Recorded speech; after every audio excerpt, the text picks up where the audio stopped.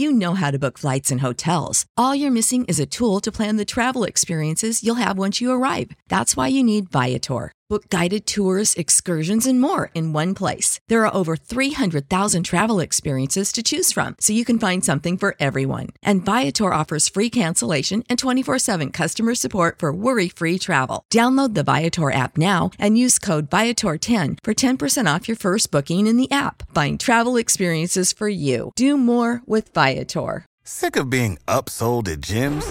My guy, you're currently a base member? For $90 more, I can upgrade you to our Shred membership. For $130 more, you'll be a Swole member. And for just $300 more, you'll reach Sweat Platinum.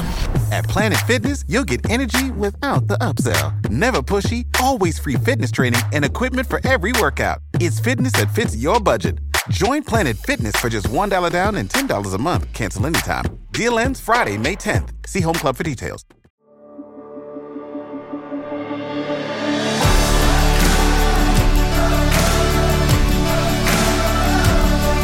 Welcome to the Gravity Leadership Podcast.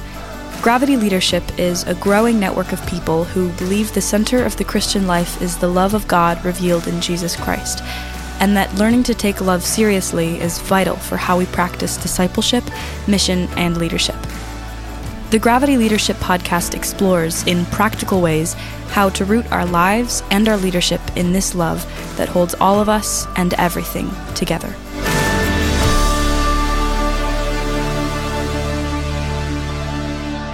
All right. Hey, welcome to the Gravity Leadership Podcast, friends.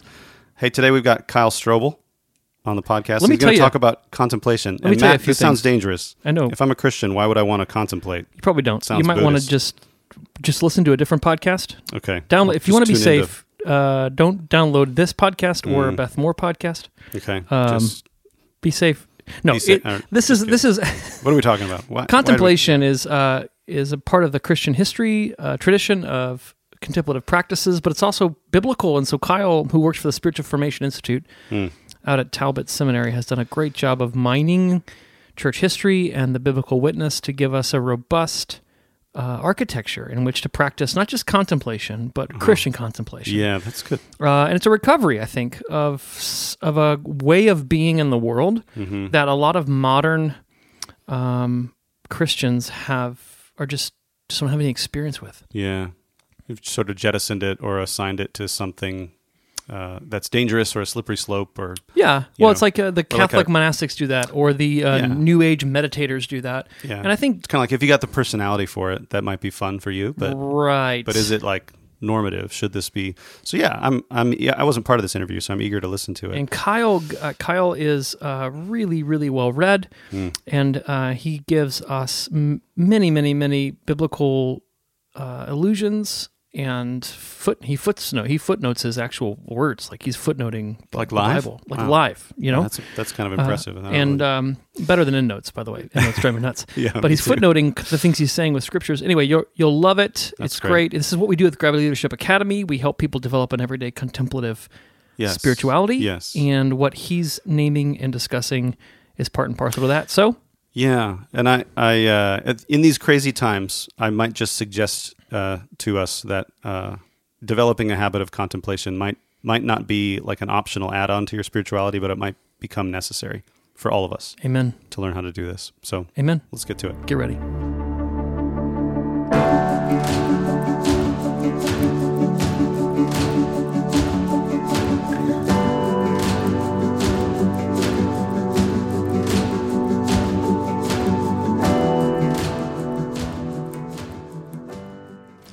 Kyle Strobel, welcome to the podcast. Hey, man. Good to be here. Thanks for having me. Yes. Is it Dr. Kyle Strobel? It is technically, I suppose. Okay. Well, the good doctor's here with us. Yeah. Kyle teaches at the Talbot School of Theology with the Spiritual Formation Institute. He's written a number of books. The Way of the Dragon, The Way of the Lamb is one of my favorites, and also a new book on contemplation, Embracing Contemplation, Reclaiming a Christian Spiritual Practice. So, Kyle, did I leave anything out? Anything we need to know about you other than all those curriculum vitae details? Well, the most important thing probably, I'm a father of two, and I'm I'm on the preaching team in my church, and so life is full right now with the little ones. And how old are your kids? 9 and 6. Oh, that's so good. Yeah. Oh, it's fun. I have an 11 and an 8-year-old, so I feel like it's in the same slot, you know? Yeah, like totally. They can feed themselves and wipe their own behinds and dress themselves. Oh, it's so good. Well, hey, man, give us, you work for the Spiritual Formation Institute, and I remember discovering that as a pastor about, was it almost 10 years ago now? And the person that you co-edited this book with, John Coe, who teaches there with you as well, he wrote a article for some journal. I think it's a journal that the Spiritual Formation Institute puts out. The Journal of Spiritual Formation and Soul Care. Yeah, that one. He wrote an article called Resisting the Temptation to Moral Formation. Yeah. That article changed my life.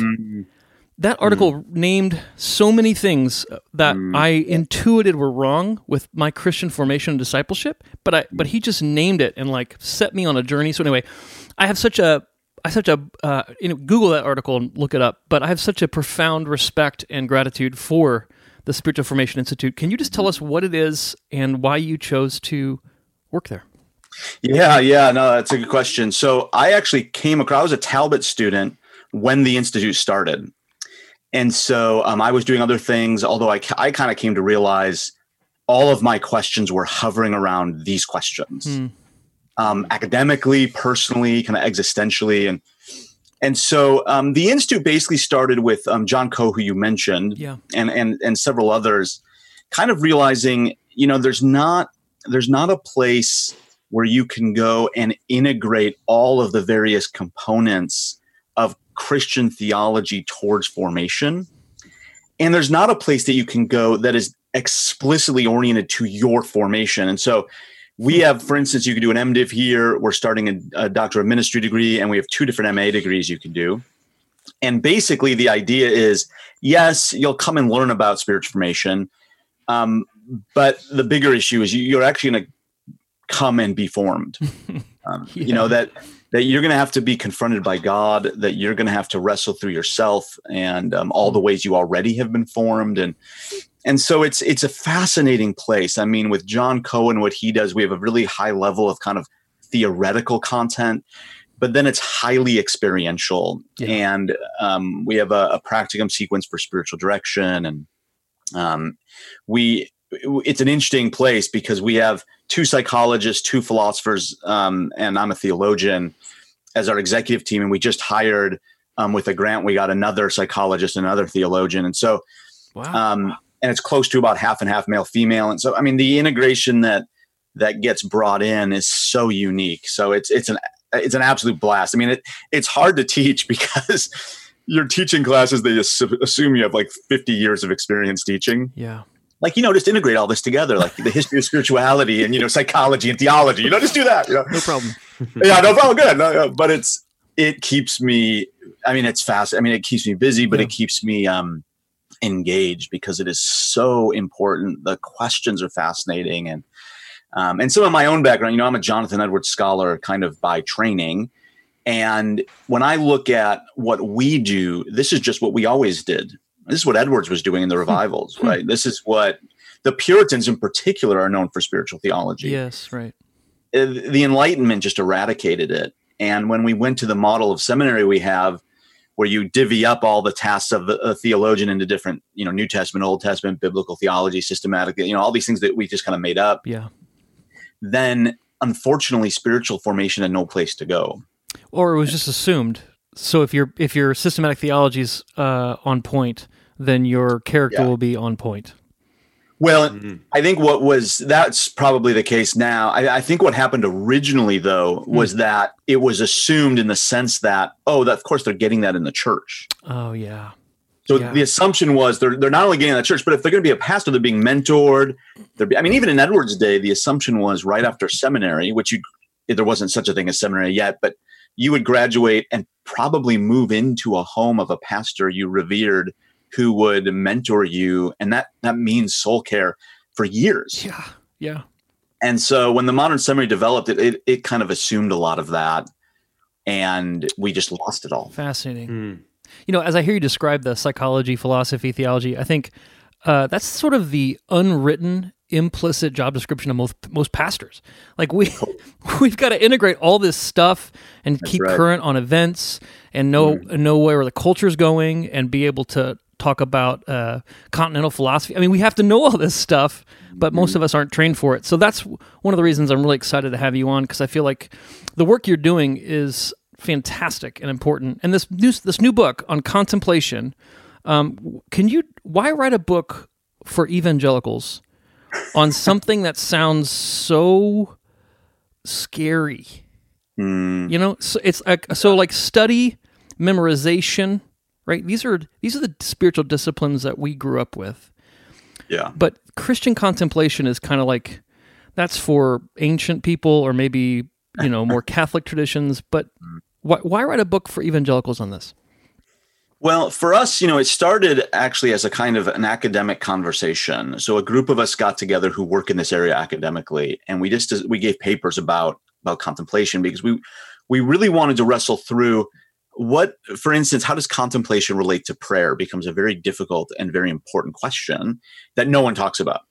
It's just, you can't find it anywhere. And so that became a problem where we just want to clarify, what are we actually talking about? When someone says contemplative prayer, where did that come from?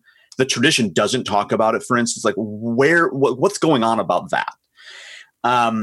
But then one of the things we realize is when we're attacked from our right, so our kind of fundamentalist right, and even within the kind of right-leaning evangelicalism, and when we're attacked, it's almost always about contemplation, but it never comes from knowledge. It never comes from something we say. It's always just these presuppositions of, contemplation equals Eastern equals. And so we just really wanted to start a conversation and say, if you're going to, in a sense, if you're going to critique us faithfully and thoughtfully and read what we say. And if we're going to talk about this, let's talk about it like we always have as Protestants. You will not find a single great theologian in the Protestant tradition who doesn't not only believe in contemplation, but who doesn't believe it's one of the, if not the most fundamental Christian practice. Wow. Whether you're talking about Calvin, whether you're talking about someone like Edwards or John Owen, I mean, the Puritans were famous for contemplation. Yeah. And so we want to, in a sense, rewrite a little bit of that narrative and say, no, this is just ignorance. We need to actually thoughtfully engage.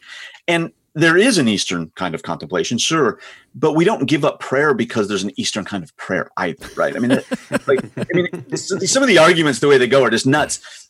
And so we want to say, let's do what we do. Let's be faithful to Scripture. Yeah. Let's think about, what is a biblical notion of contemplation?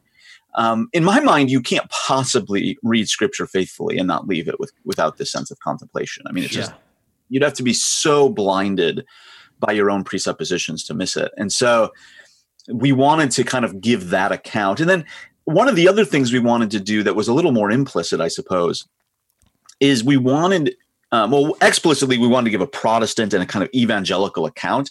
But one of the key differences between, say, like an evangelical account and at least most historic Catholic accounts is that we really don't like the sense that contemplation becomes an elite spiritual practice. That's good. Where it becomes this thing for these select few people that we hole up somewhere and we can kind of outsource our contemplation to them. We wanted to recover that this is a baseline spiritual practice. Yeah. Or contemplation becomes only what we do in crisis. Yeah. Totally. Yeah. So then we're using this word like we all know what it means. But you just said a lot of us don't know what it means, and we act out of our presuppositions. So can you define what is Christian contemplation, and what makes Christian contemplation distinct from simply contemplation? Yeah. Well, okay, there's a couple distinctions that the tradition has used that I find helpful. So one of which would be natural contemplation versus supernatural contemplation. And so as Edwards, and this is, most of the, if not all the Protestant tradition would assume, everyone contemplates. Like, that's just what it means to be human. You contemplate fantasy football. You contemplate your next meal, right? Like we set our minds and hearts on an object of our attention and desire, so that we can become one with it, in a sense. Now, that's going to be different than supernatural contemplation, and that's going to raise a lot of questions. Like, can I truly set my mind on God? Like, could an unbeliever do that? What is unique? So that's a lot of the questions we try to wrestle with come out there. Yeah. The other side of it, though, if we keep in mind natural and supernatural contemplation, for the Christian, so now we're talking about the supernatural contemplation. And contemplation is simply understood. We can even grab a couple key verses here. So I think of Psalm 27.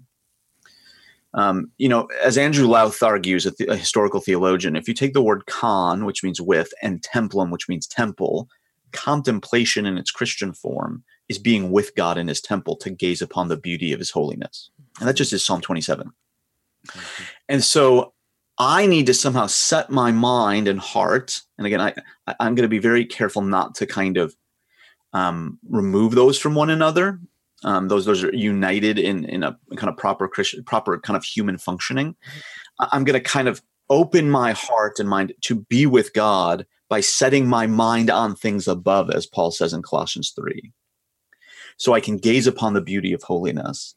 And if you think about, one of the interesting features that, again, we've lost, and I've actually thought about writing a book on the beatific vision as well, because another area that every Christian theologian has said is fundamental that we just forgot about is the beatific vision. Can you say what that is just for the listeners? Yeah. Yeah. So the beatific vision is the Christian belief. And I should say we talk about it more than anyone else, more than Catholics, more than Eastern Orthodox. It was Protestants that made a big deal out of this because it's so obviously biblical, is that in eternity, we will see God face to face. And so, one of the classic passages is like 1 John 3:2, we will be like him, for we shall see him as he is. Or 1 Corinthians 13:12 becomes a really key one because you get the juxtaposition. So now we see through a mirror dimly. So we have sight now, but it's the sight by faith. And so it's not physical sight. It's again, through a mirror dimly. Then in eternity, we will see face to face. Yeah. And so when you think about the idea of seeing God face to face, that becomes one of the most obvious themes of Scripture from beginning to end. Moses saw God, but yet no one's seen God. And so there's some interesting kind of things we have to think about there. When you read at the end of Exodus into Leviticus, seeing God becomes a major theme. Jesus actually explains how no one has seen God. And then in John 6 gives us kind of random aside, well, except for me. Then he kind of moves on. Humble brag. Yeah, that's right. And so to be human in a sense is to long for the sight of God. Yes. And it's called beatific because it is the sight that beatifies, the sight that kind of fulfills our deepest longings and desires. Yeah. So if you think of a passage like 2 Corinthians 3 into 2 Corinthians 4, we have the light of the knowledge of the glory of God in the face of Jesus Christ. Like that's what it means to see by faith. Actually, what it means to read the scriptures. You're not simply reading about God, that in the word, in your heart, which has been illumined by God, we're told in chapter 4, verse 6, we are supposed to set our hearts on the face of Christ. Unlike Moses, who veiled his face, we with unveiled face are beholding the glory of the Lord. And that leads Paul in 2 Corinthians 4:18 to proclaim something very interesting, that we are to attend not to the things that are seen, because those are temporal, but to the things that are unseen, because they are eternal. And that's what contemplation is. It's setting your mind and heart on the unseen reality, precisely so you could be faithful to live in this reality now. Yeah. Kyle, that's great. What I hear you saying is like, really good. I hear you saying two things. First of all, what it means to contemplate is what it means to be human. We can't not do it. That's right. And two, it's impossible to take Scripture seriously and obey Scripture without contemplation. So far from some sort of slippery slope into an Eastern meditative New Agey thing, this is constitutive of what it means to be formed and shaped by Jesus. That's right. Yeah, I just don't know if anyone is reading Colossians 3, they have a view of contemplation. Now, maybe we just don't like the word, and that's a debate that can be had, I suppose. But usually that's not the issue. Usually they're trying to shift the ground. To be honest, I think a lot of what ends up happening, particularly in evangelicalism, is instead of seeing the word as we used to, as a means of grace, as a sign to a thing signified, as Augustine would say, and therefore it's not a final word. It's something that points beyond itself to the reality, namely God, which would, to read the word faithfully means to have my mind attending to God. They've tried to reduce reading the word down into a kind of rationalistic frame where now faithfulness is just being right about things and interpreting scripture correctly. And that's just unfaithful.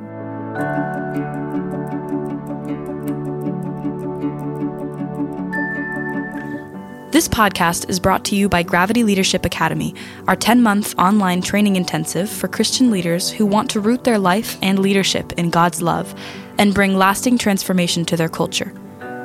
In Gravity Leadership Academy, you'll learn the real-life practicalities of how to notice God's presence and activity in and around you, so you can participate more fully in God's life and mission, and open up space for those around you to do so too. We've worked really hard to make this training in missional leadership practical and doable. To find out more about Gravity Leadership Academy, visit gravityleadership.com/academy.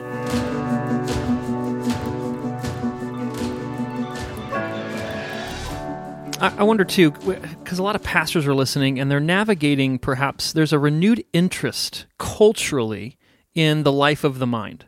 And so for instance, one of the phrases we hear outside the church is mindful or mindfulness. Yeah. And I think that pastors, some I've talked to, people are like really excited about it, or some are kind of really scared of it in terms Totally, of, you know what I'm saying? Can you can you maybe help us navigate how do you distinguish between mindfulness and contemplation? How are they related? And is mindfulness a slippery slope?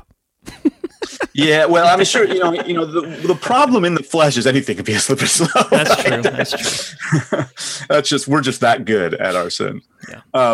As Calvin said, the human heart is a factory of idols, which is one of my favorite images. I just get this cartoonish image of a little factory just kicking out idols all every place. With mindfulness, I think one of the key distinctions I would make is mindfulness is a practice developed mostly the way we know it by psychologists thinking about Eastern practices, and then kind of mapping how it helps affect the brain. There's some of it that's just obvious, right? There's some of it that's just going to do exactly what Paul said, like think of these things, what is good, what is true, right? Yeah. Okay, fair enough. Set your mind, yeah. Yeah, that's right. Set your mind on these things. Well, that just at the base level is what mindfulness could be. Now, maybe it's not that, right? Maybe they are getting kind of, things are sneaking in the back door there. I think the key difference between contemplation and how mindfulness is normally understood is that Christians, because of the triune God that we believe in, we are always setting our mind in a personal sort of way and in a relational sort of way. We are coming to discover not merely an object, not merely an idea, not merely a kind of reality. We're coming to ascend or to draw near, as the author of Hebrews wants to say, to the throne of grace. Yeah. And we're drawing near to Father in his Son and by his Spirit. And therefore, we are now caught up in God's life and internal to God's love. And it's that reality that we must set our mind on. And therefore, we're not simply kind of choosing things that are going to mirror back realities that kind of calm us down or orient us better. We're actually called before someone who has a will other than my own. Yeah. Who I have to come to know and stand before, and therefore navigate his presence. And, for my money, if I'm going to define spiritual formation, this is what I tell my students. If you want to know what spiritual formation is, at bottom, whether you believe this or not, this is what you're doing. It's learning how to navigate the presence of God. Yeah. And that's the difficulty of it, because our fallen hearts and our flesh don't want the presence of God. No. This is why we turn to things like moralism. This is why, like Adam and Eve, we turn to things like hiding and covering. This is why Adam and Eve don't say, thank the Lord he's here, he'll know what to do. It's like, run, hide. It's the presence of God now is very disconcerting. This is why in 1 John 3:19 and 20, we're told that when we are before him, so we're in his presence, and your heart condemns you. It's like, wait, why is my heart condemning me in God's presence? And John sends you back on God, because God is greater than your heart and he knows everything. Like there's a Godward movement, but the Godward movement is disorienting to the fallen soul. And so contemplation is coming to kind of embrace and grapple with that in reality. It's not the rationalistic, let's just think about these things and because they're interesting concepts. there's a personal reality I'm standing before, and it's therefore oriented by love. And so I need to not only attend with mind, but also heart. And that's a difficult thing, to be honest. Like you can trace contemplation in the tradition by looking at mind and heart distinctions and kind of thinking like, who cares about what? So like, if you take like Aquinas is going to lean more intellectualist, so it's going to be the sense of the mind. Bonaventure is going to have an integrated sense of understanding and will, and Aquinas wants that as well. But Bonaventure is going to kind of lean a little heavier with the will. Or you take a text like the Cloud of Unknowing, and it's going to say, "Look, your mind's going to get in the way. Give it something to do.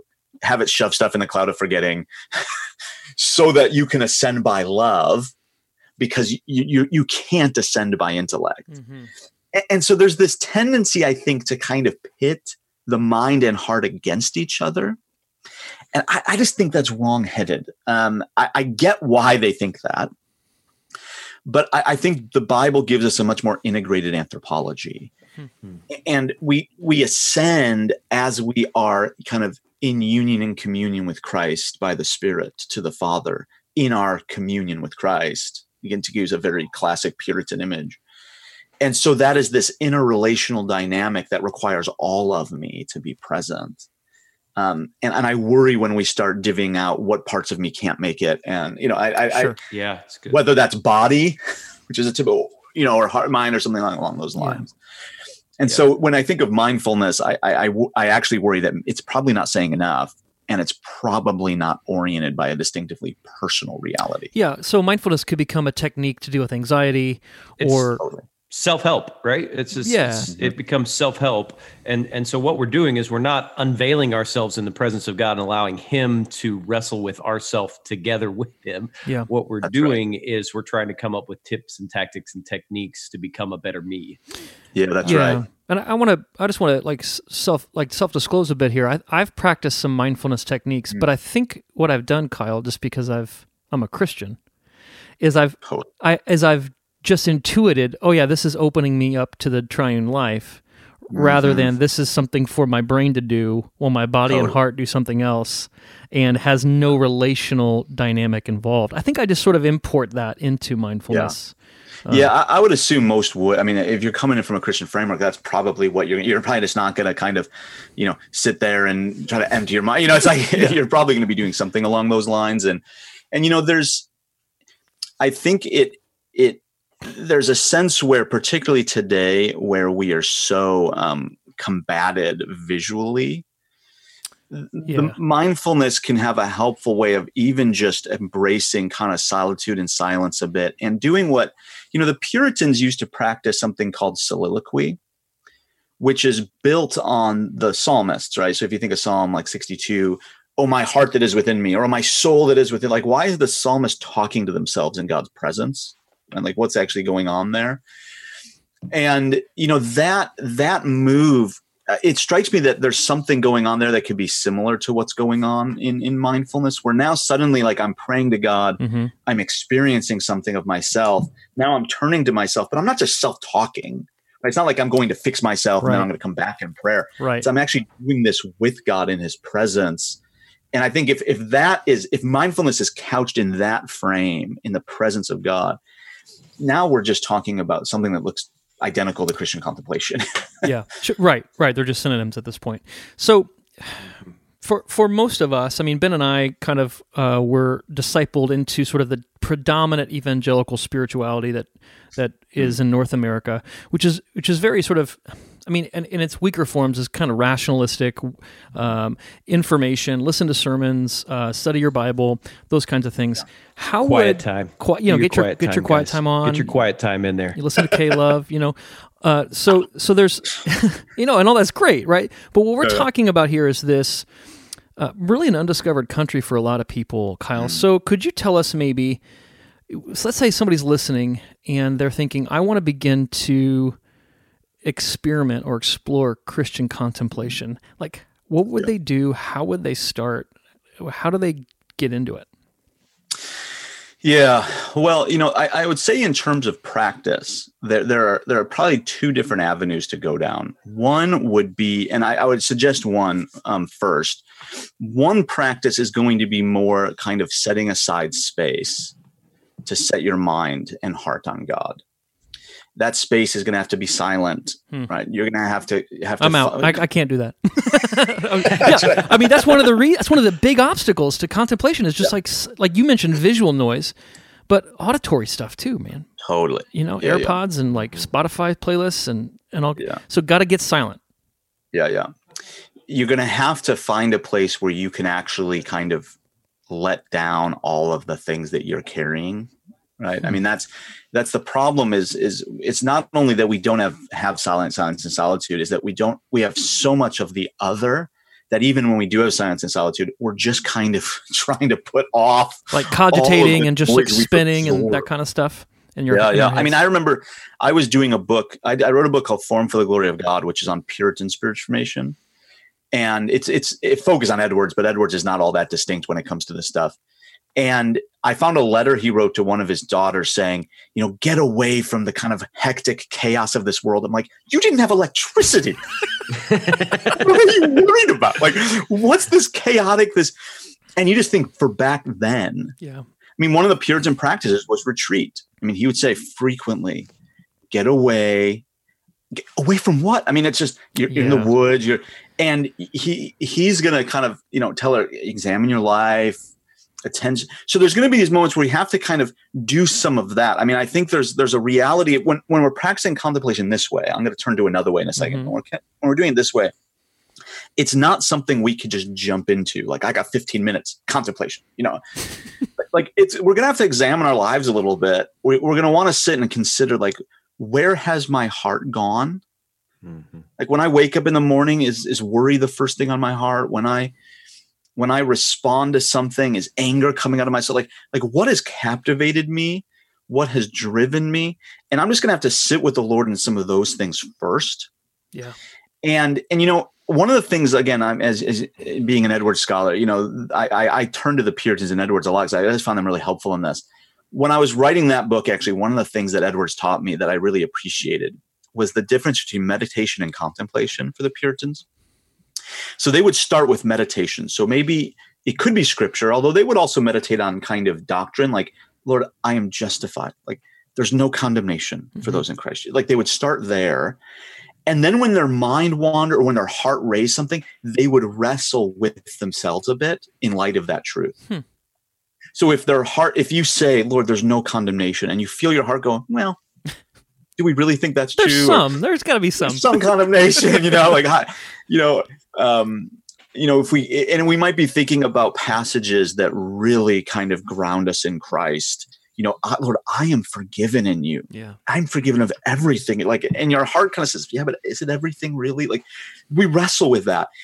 But then contemplation is, after we're wrestling with ourselves a bit, naming the truth, we then shift away and we focus our attention and our heart on God and who he is.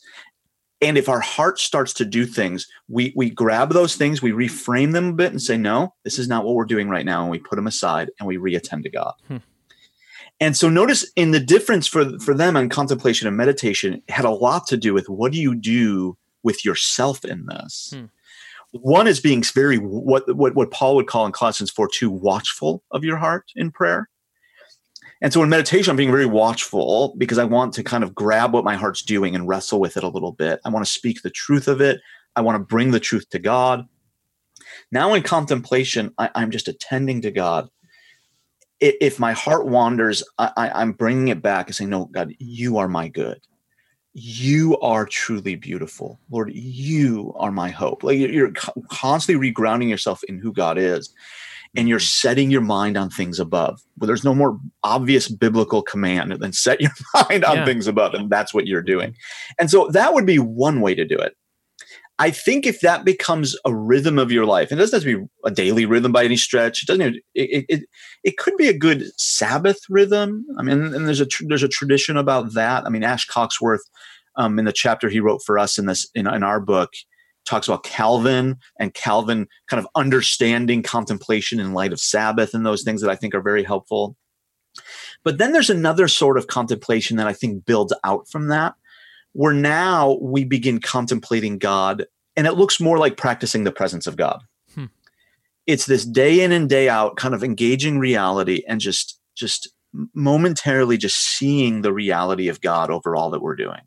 Lord, you're here. Yeah. Lord, I'm not just kind of anxiously toiling, trying to make something. Lord, this is you're here in this. Yeah. Yeah. I'm editing the rest of this day. I'll literally, after this, I'm going to sit at my desk and I'm going to edit all day long. My temptation is to just crank it down, just get it done. And my editing would look no different than the editing of an atheist, other than the fact that I'm editing a book on prayer and they're editing a book on who knows what. I've got to stop and say, Lord, this is yours. Like I'm doing this in your presence. Yeah. And, one of the things that I think this will lead to that would surprise evangelicals is it would lead to a Christian reading of Scripture. And that's what I think would be so genuinely shocking, because there is no Christian reading of Scripture that's not reading in the presence of God. Yeah. When we become rationalists, we are inherently deistic in our understanding of God. We think he's left us, but he left a book behind. And so we read in his absence rather than in his presence. Right. And I think what contemplation can do is it can allow us to do exactly what Paul says we should do in 2 Corinthians 3 and 4, is in reading the word, the letter that kills and the spirit that gives life, that we read so that we know the light of the knowledge of the glory of God in the face of Jesus Christ. Yeah. Yeah. So Hardman, I'm sure you're catching this too. So many of the things that you're saying, Kyle, contemplation is the engine on which our training at Gravity Leadership runs. We train people on how to be everyday contemplatives who maybe can't go to a monastery, like you said. This isn't some elite practice, but is there any other? How do you pray without ceasing without this? How do you do that? How do you not become a deist? So we say things all the time like God is always present and at work, and God is so real; He most fully meets you right where you really are. And what we find is that we're practiced at distancing ourselves from reality, at not even noticing where we are, what's going on. So I picked this up, Hardman, and I know that we've talked about this before on the podcast. Even that practice of being aware, sober-minded maybe, and fully awake, to throw out some Bible words, of aware of what's going on with me, naming anxiety. I was a 32-year-old man in a counselor's office. And the counselor was like, "Well, I got to write down something for your insurance, so you'll get billed right. So I'm gonna say you have general anxiety disorder." And I remember thinking, "That's stupid." And the next 10 years was me unpacking and unwinding, being able to name these internal experiences that were fear and anxiousness that I just could never name before. Yeah. Totally. And I think contemplation then is like throwing yourself in the ocean and learning how to reckon with that interior world that is foreign to many of us. Mm-hmm.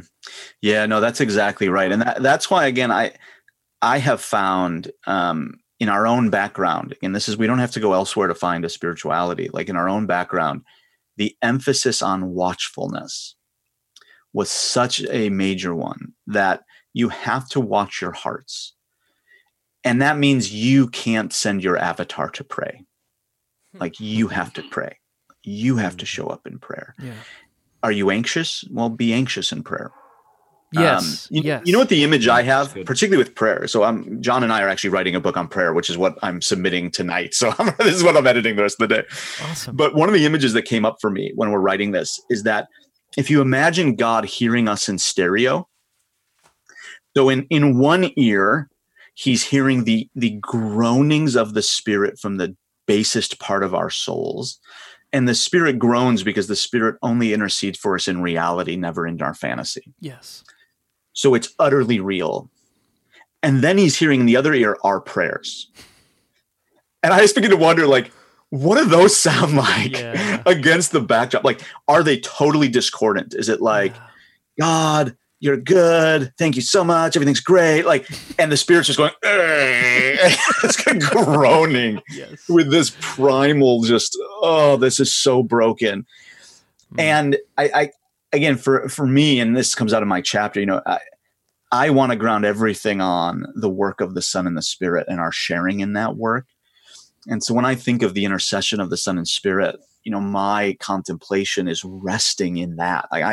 The reason why I think the tradition turned to wordless prayer, which we've come to call contemplative prayer, is that we realized their words are in fact enough. And actually, when I come and am really wordy in prayer, it probably has a little more to do with my attempt to manipulate God rather than actually being with him, to not truly be present. Yeah. Well, Kyle, thank you so much for writing this book, for the Spiritual Formation Institute, the work you and John are doing there, and the rest of your team. How can people connect with you, perhaps online? Are you on Twitter, those kinds of places? I'm on Twitter, I'm just Kyle Strobel. I happen to get that one, so that was nice. Early. Twitter's probably the best way. Okay, great, man. And we'll put a link to the book in the show notes, and be on the lookout for this book on prayer, too. Thanks so much. Hey, it was good being with you guys. Yeah, God bless your work today. Yeah, thanks, Kyle. Appreciate it. Peace to you guys.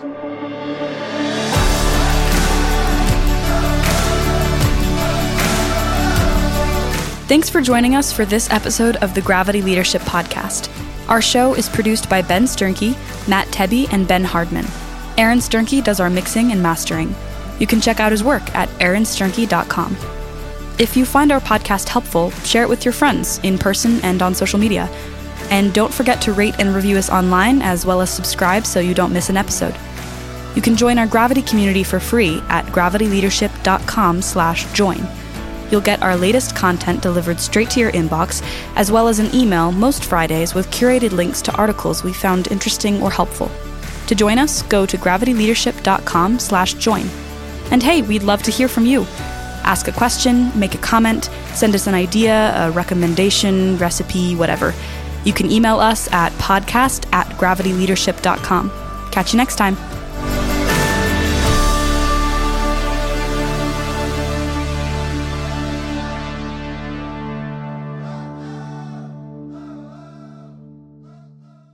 You know how to book flights and hotels. All you're missing is a tool to plan the travel experiences you'll have once you arrive. That's why you need Viator. Book guided tours, excursions, and more in one place. There are over 300,000 travel experiences to choose from, so you can find something for everyone. And Viator offers free cancellation and 24/7 customer support for worry-free travel. Download the Viator app now and use code Viator10 for 10% off your first booking in the app. Find travel experiences for you. Do more with Viator. Sick of being upsold at gyms?